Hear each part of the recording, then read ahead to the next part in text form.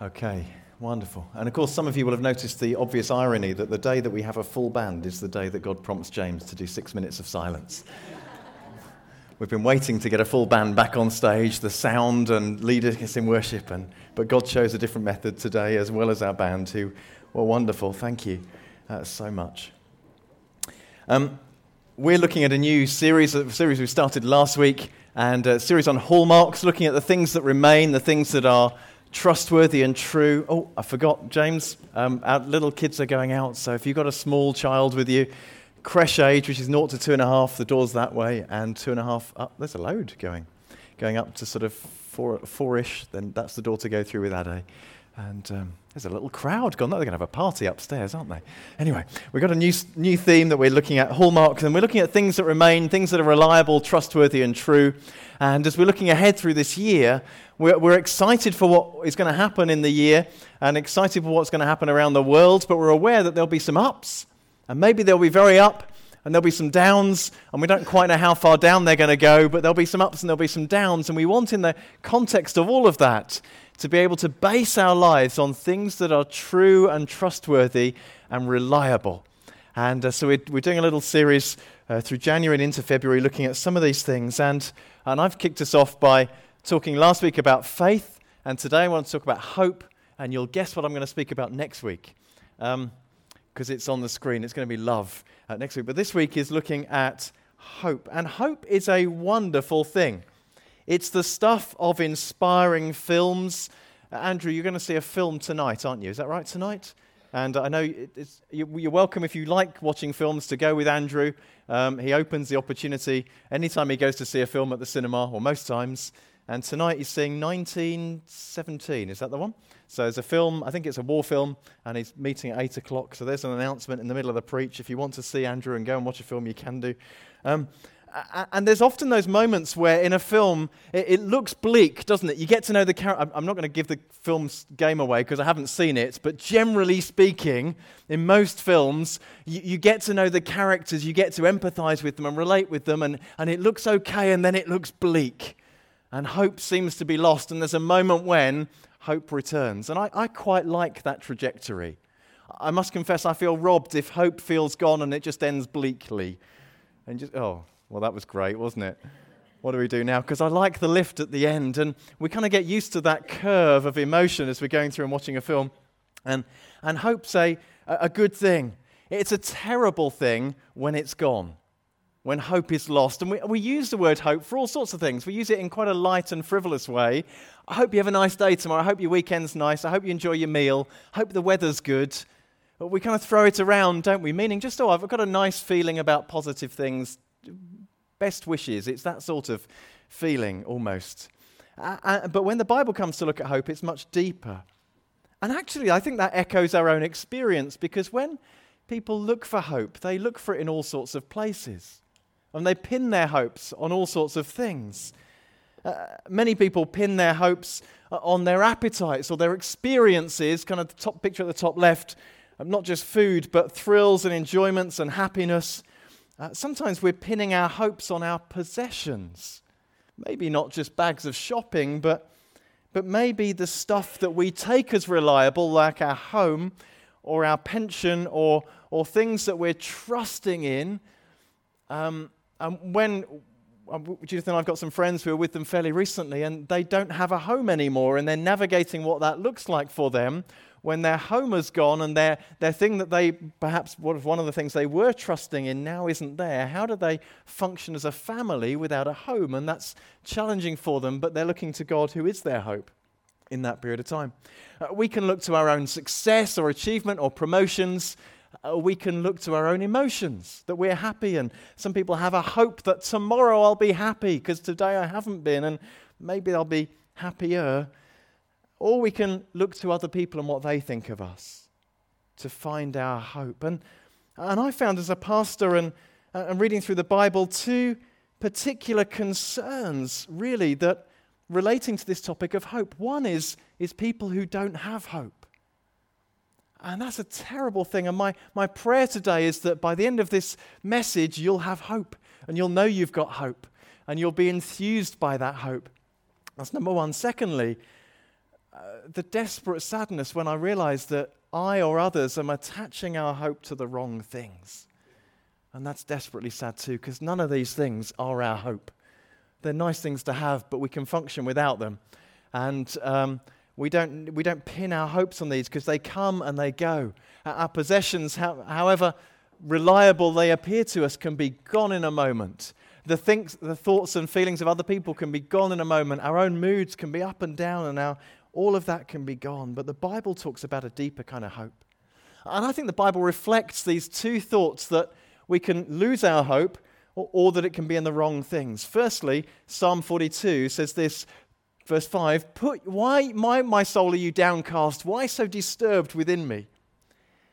Now, just a slight tangent. This is a good practice to have, to talk yourself into faith, to talk yourself into hope. And if you find yourself having a bit of a mopey mood one day, don't sit and go, oh, look, I'm having a mopey mood. Why is the world so bleak? Do what the psalmist does in this place and say, come on, sort yourself out. Put your hope in God. Come on, I give myself a good talking to occasionally because I need it. You ever done that? Stood and given yourself a good talking to? Looked yourself in the bathroom mirror or wherever it is and said, come on you, sort yourself out. We're not having this. Put your hope in God, for I will yet praise him, my Saviour and my God. Secondly, this thought coming to the New Testament church, command those who are rich in this present world not to be arrogant, nor to put their hope in wealth, which is so uncertain, but to put their hope in God. Now, we're all excused from that, of course, aren't we? Because none of us are rich. Until we look at the global perspective and we realize that we're probably all in the top 5%, maybe smaller, of the global wealth that is out there. We're all in this kind of category, and all of us can tend towards trusting in stuff. And the Bible's saying, Paul's saying in that passage, put your hope in God. And today I want to look at the hope that we live with as Christians, the hope that we have in Christ, and why it's so fundamental for Christian living. When a child is approaching Christmas, some people will say to that child, what are you hoping for Christmas? I want to change that question. Not what you're hoping for, but who are you hoping in? Who are you hoping in? Through the ups and the downs of life, who is our hope in? The Old Testament, when we read through the first 2/3 of the Bible, we see hope is defined as having a confident expectation that God is going to come through for us. And people look forward with hope. When we get to the New Testament, not surprisingly, there's a bit of a shift. When we get to Jesus, not surprisingly, there's an incredible shift that takes place, because no longer are the people of God waiting for God to turn up. God has come. He's arrived, and suddenly everything feels different. So in the New Testament, we get this sense that Jesus is our hope. He is our hope. Paul writes again, Paul, an apostle of Christ Jesus, by the command of God our Saviour, and of Christ Jesus, our hope. That's not the kind of hope which is, what are you hoping for Christmas? Or I hope you have a nice meal when you meet with your family. Or I hope it's nice weather tomorrow. That's something altogether much more reliable. Something altogether much more substantial. Jesus, our hope. And the Christian faith is a hope itself. Paul writes again, that you pray that the eyes of your heart may be enlightened in order that you may know the hope to which he's called you. As followers of Jesus, we're called to a hope. That's amazing. And that's the shift that takes place as we come to the New Testament. We see, how are we living as people of hope? Jesus is our hope, and we're called to live with hope. And the truth is this, that before we became Christians, we may have hoped in all those things I have pictures of, but actually, in truth, we had no hope. Talking to those who were Gentiles and non-Jewish, Paul's writing again, in those days you were living apart from Christ. You were excluded from citizenship among the people of Israel. You lived in this world without God and without hope. Now, I would imagine that very many of those people who lived without hope didn't feel they were living without hope. They felt they were living with hope in all sorts of things.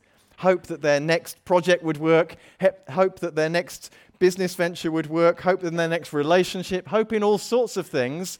but actually in truth, underneath that, there was nothing more substantial to rest on.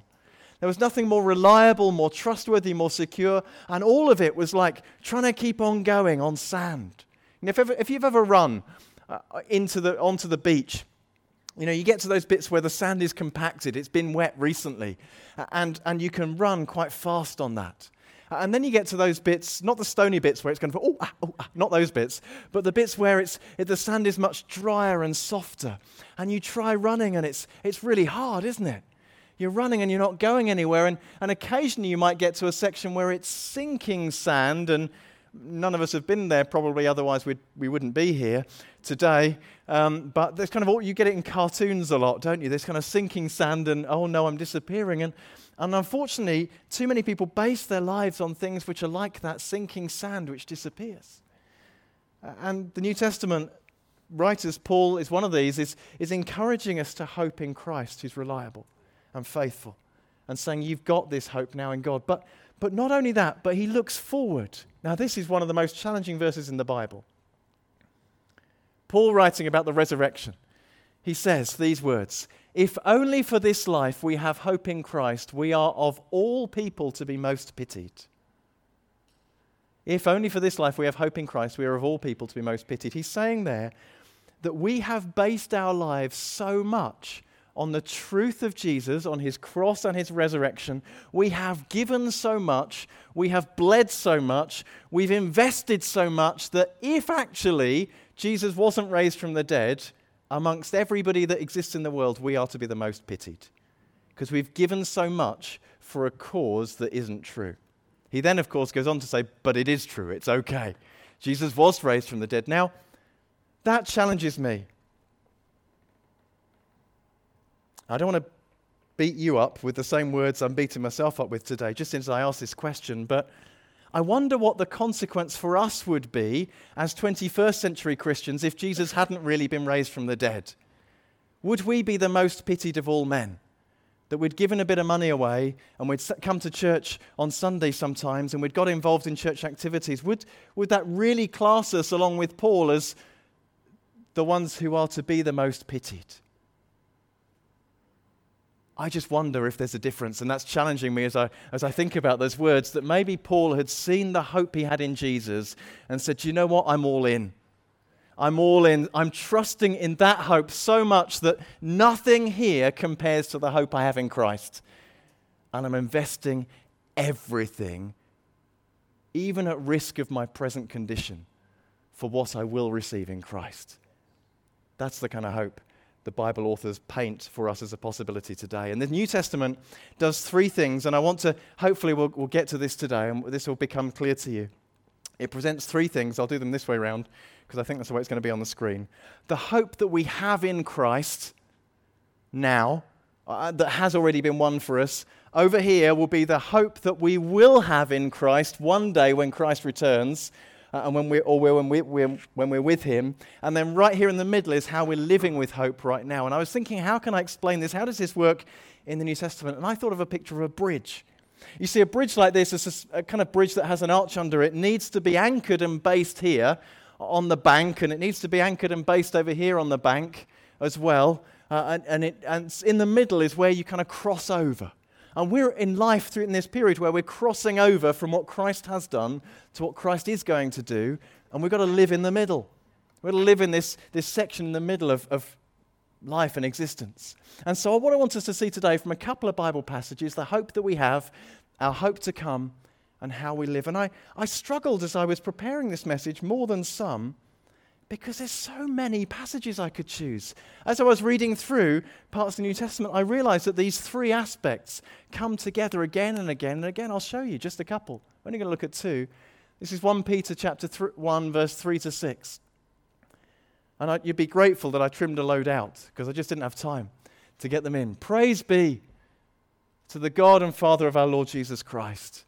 In his great mercy, he's given us birth into a living hope through the resurrection of Jesus Christ from the dead, and into an inheritance that never can perish, spoil, or fade. This inheritance is kept in heaven for you, who through faith are shielded by God's power until the coming of the salvation that's ready to be revealed in the last time. In all this you greatly rejoice, though for now, for a little while, you may have had to suffer grief in all kinds of trials.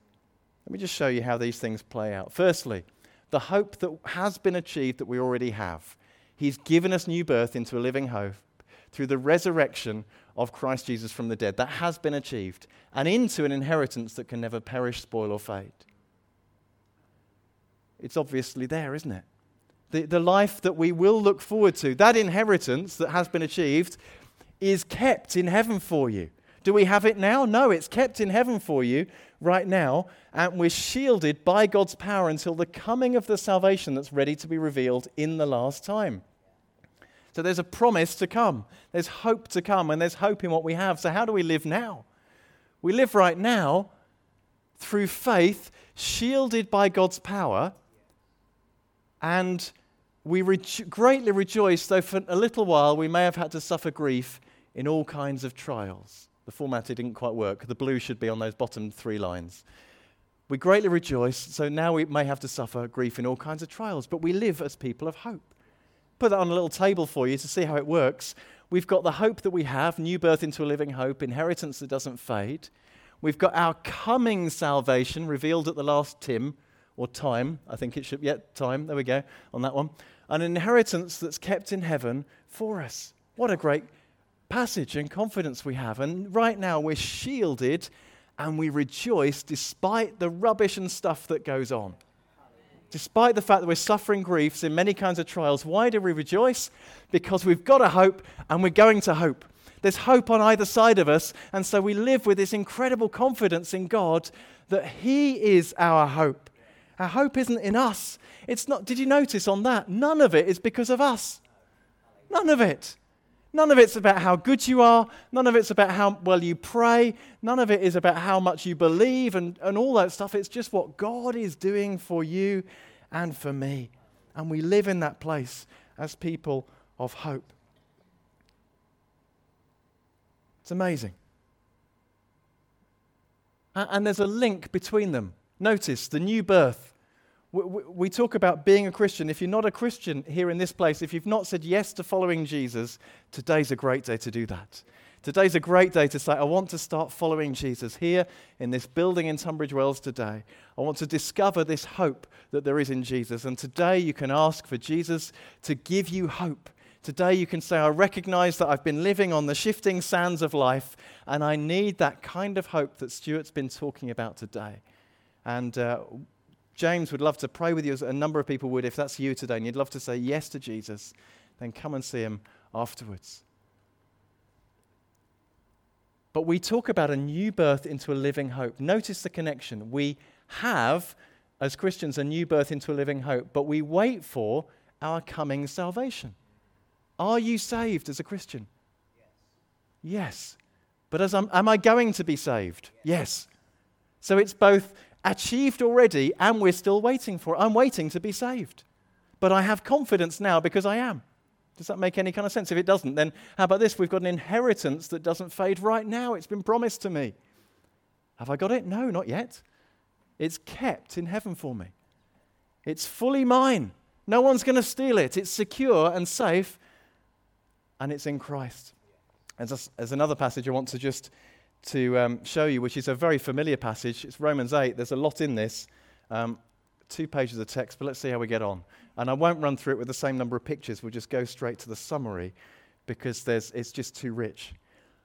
For those who are led by the Spirit of God are the children of God. The Spirit you receive does not make you slaves so that you live in fear again. Rather, the Spirit you received brought about your adoption to sonship. That's cool, isn't it? I won't ask for a show of hands, but some of you will have been adopted. Some of us will have been adopted, and you'll know the significance of adoption, brought into a family. And that's how the Bible describes all of us becoming Christians. We're adopted to sonship. And by him we cry, Abba, Father.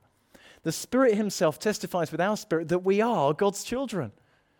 Now, if we are God's children, then we are heirs, heirs of God and co-heirs with Christ, if indeed we share in his sufferings, in order that we may also share in his glory.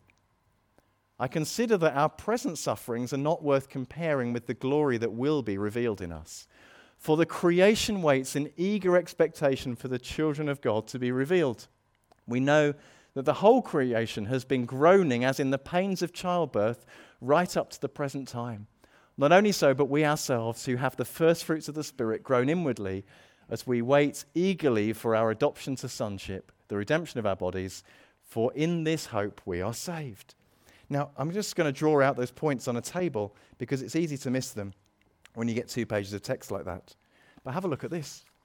So what do we have already? We already have the hope that we stand in, which is adoption to sonship. We're no longer slaves or in fear. We have been made heirs of God, and we have been set free from the law of sin and death. Can we have an amen to that? Because that's exciting, isn't it? I know you're taking it. We're taking it all in because there's a lot of text on the screen, but that is exciting. Now, let me just flip over to what we will have. I'm going to stand over here for this bit. We wait for our adoption to sonship. We will share in Christ's glory. We wait for the redemption of our body. How many here are waiting for the redemption of their body? Getting the new one, getting the upgrade. Yeah? How many of you woke up this morning and thought, I could do with a new body? There's one coming. God's glory will be revealed in us. What a promise. In us. Look at us. What an amazing promise. This motley crew of people and people like us all across the globe, redeemed and saved by God. God's glory is going to be revealed. And then creation will be liberated from decay and will be brought into freedom and glory. We wait for all of that. That's all still to come. Now we stand. Where do we stand today? This is the bit you want to see. Where are you and I today? We're stood crying, Abba, because we are children of God. We are co-heirs with Christ if we share in his sufferings. If we don't, and we just want the nice bits, then we're not sure. But we are co-heirs with Christ if we share in his sufferings. We have the first fruits of the Spirit, and creation is waiting for the children of God to be revealed. So let's just track a couple of these bits across for us here. Notice that adoption has been achieved. We have been adopted to sonship, but we still wait for our adoption to sonship. So I'm a son of God now, I'm a child of God, but I'm actually waiting for the full revelation of what that means and the full impact of all of that. So we can stand and sing today, Abba Father, or we can stand and say, I am a child of God, because I am. But there's more to come. There's more still to come. As that fully is revealed, and because some of that's in heaven kept for me. I don't have the fullness of that right now. I have what God wants me to have, and the rest of it is kept for me to stand before him one day and receive what God has for me, ultimately one day. Track another one through. Heirs, is that one? Yeah, we've been made heirs of God. We are co-heirs now with Christ, and we're waiting for the sharing in Christ's glory, the waiting for the redemption of our body, and we're waiting for God's glory to be revealed in us. All of those things we're waiting for. It's just amazing. There's still some good stuff to come. I think we're seeing this, hopefully. So how do we live today? And this passage, Romans 8, is an incredible passage. Paul doesn't just leave it in those verses we've looked at. He goes on from there, and he focuses on this bit here in the middle. So how do we live today? How do we live with hope today in the world that's going on, that's exciting and has great opportunities? How do we cope in this world? He says these things later in this same chapter. This is how we live with hope. The Spirit helps us in our weaknesses. For there are times when we don't know how to pray as we ought. But the Spirit himself intercedes for us. You know those times when you get stuck or you've not been praying? Life got busy and you didn't know, you forgot God.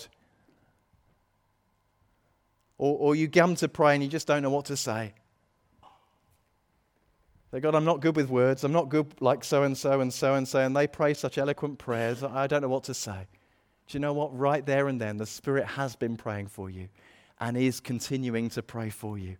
In those moments where you're stuck and you don't know what to say, he's already at work, already interceding. That's our hope. We know that in all things, God works for the good of those who love him, who have been called according to his purpose. When God called us, and right now he's working for our good in the midst of every situation. Finally, Romans 8 finishes with this great statement. If God is for us, who can be against us? What kind of hope do we live with today? We live with the hope that the Spirit's interceding with us, that God's working all things for our good, And if God is for us, who can be against us? That's pretty cool.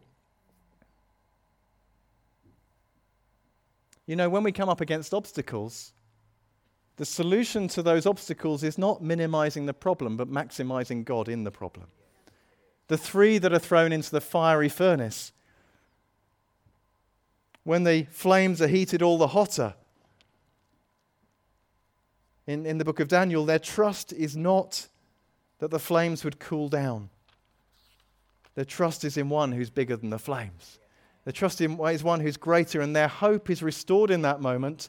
And my prayer for us, yes, I pray pastorally that all our concerns and difficulties would go, but actually I also want to pray that our hope would be strengthened in God, that our hope and our confident expectation in Him would be strengthened, because, do you know what? The truth is this: the best is still to come. The best is still to come. These are the bits from that Romans 8 passage. We wait for our adoption to sonship. We will share in Christ's glory. We wait for the redemption of our body. God's glory will be revealed and creation will be liberated from decay. Do you know what? We believe in the Holy Spirit moving today. We believe that God wants to move in our lives today. I believe that God wants to do more of that than we've yet seen. I believe that God wants to have more of us completely devoted to Him. That He wants to bring more healing, more power of God encounters with us, even to the extent of raising the dead. I believe God wants to do that across the church around the world today. But as good as that will be, our hope is not that we learn how to raise the dead, and so that they die and they're raised again, and then when they next die, we raise them again, and when they next die, we raise them again, and when they next die, we raise them again. And so we've got people living who've gone on a very long time, and every time they die, we keep raising them from the dead. That is not our hope. Our hope is in one who says, one day this mortal body will be gone, but you'll be renewed. There is a hope that's coming that's still kept for us. Do you know, folks, the best is yet to come.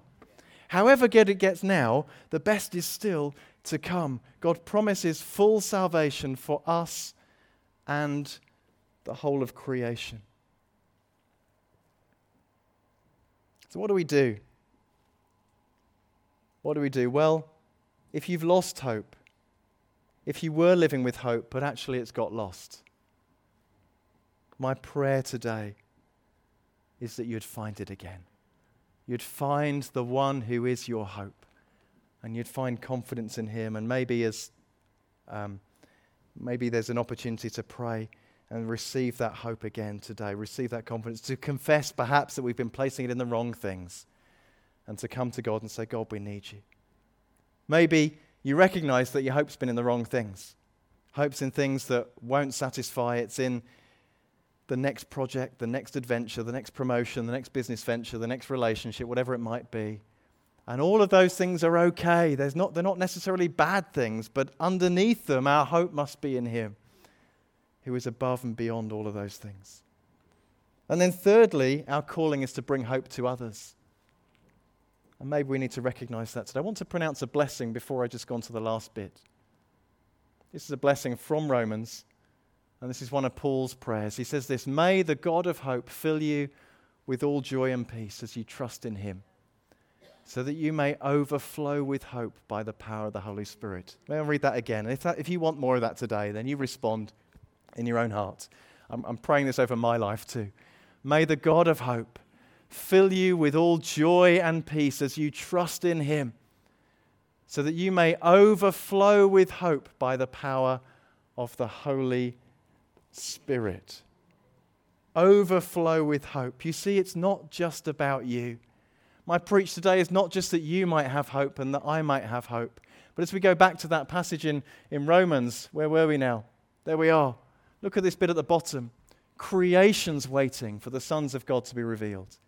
Creation will be liberated from decay and will be brought into freedom and glory. The promise we have is for the whole of creation. It's meant to overflow from us. The way we live with hope is meant to overflow so that others who don't have hope are captivated and brought into the kingdom of hope. Do you know, the truth is this, that creation is crying out for hope. This is a verse in Psalms The Lord is known by his acts of justice. God will never forget the needy. The hope of the afflicted will never perish. Do you know, the truth is that there are people today crying out for hope, and their cry will be heard. The time when Cain and Abel are, well, they're not falling out. They don't really get that far, do they? But Abel is killed early on in the biblical story. And what's God's word to Cain, his brother? Your brother's blood cries to me from the ground. It cries out to me. There is a cry for justice that goes on and is running throughout the world day after day after day. And I believe that every case of abuse, there is a cry for justice. In every case of mistreatment, there is a cry for justice. And all of these God hears. God is not deaf to any of them. He hears all of them. And the hope of the afflicted will not only never perish, but God will one day judge. And he will bring justice. The hope of the afflicted is God, because he's the only one who can bring restoration and justice and fulfill that hope. One of the hardest questions I've ever been asked was by somebody who had been abused quite horrifically. And as part of the healing process, well, they're just processing a whole load of things. And they turned to me and said, where was God? Where was God when? That was going on time after time after time after time. And I didn't have an answer right there and then other than to say, God will bring justice. It's not forgotten, because I believe that's true. But then I discovered this passage.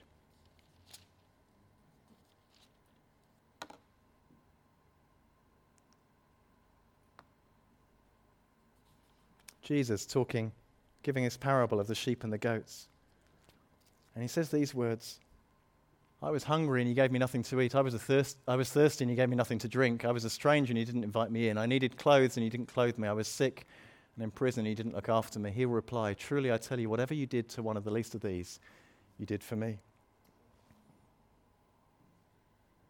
Or conversely, whatever you didn't do for one of the least of these, you didn't do for me. Where's God when someone's hungry? The easy answer is, well, he's aware of it. We've got the resources, we should share them. That's the kind of argument I've used in the past. This passage seems to indicate that God himself is hungry when people are hungry. Who's thirsty in this passage? God is. Who's got nothing to drink? Who's the stranger? Who's the one who needs clothes and isn't clothed? Who's the one who's sick? Who's the one who's in prison? God is so powerfully identifying with the suffering that he says it was me that was suffering in that moment. Who was the abused person? It was God that was the abused person. Why is God so keen on bringing justice? Because he identifies so much with the abused and the broken. He says, you know what? They did it to me.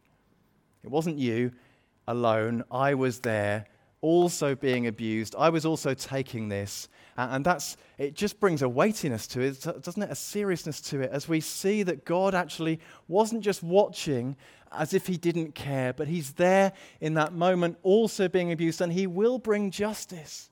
He will bring hope.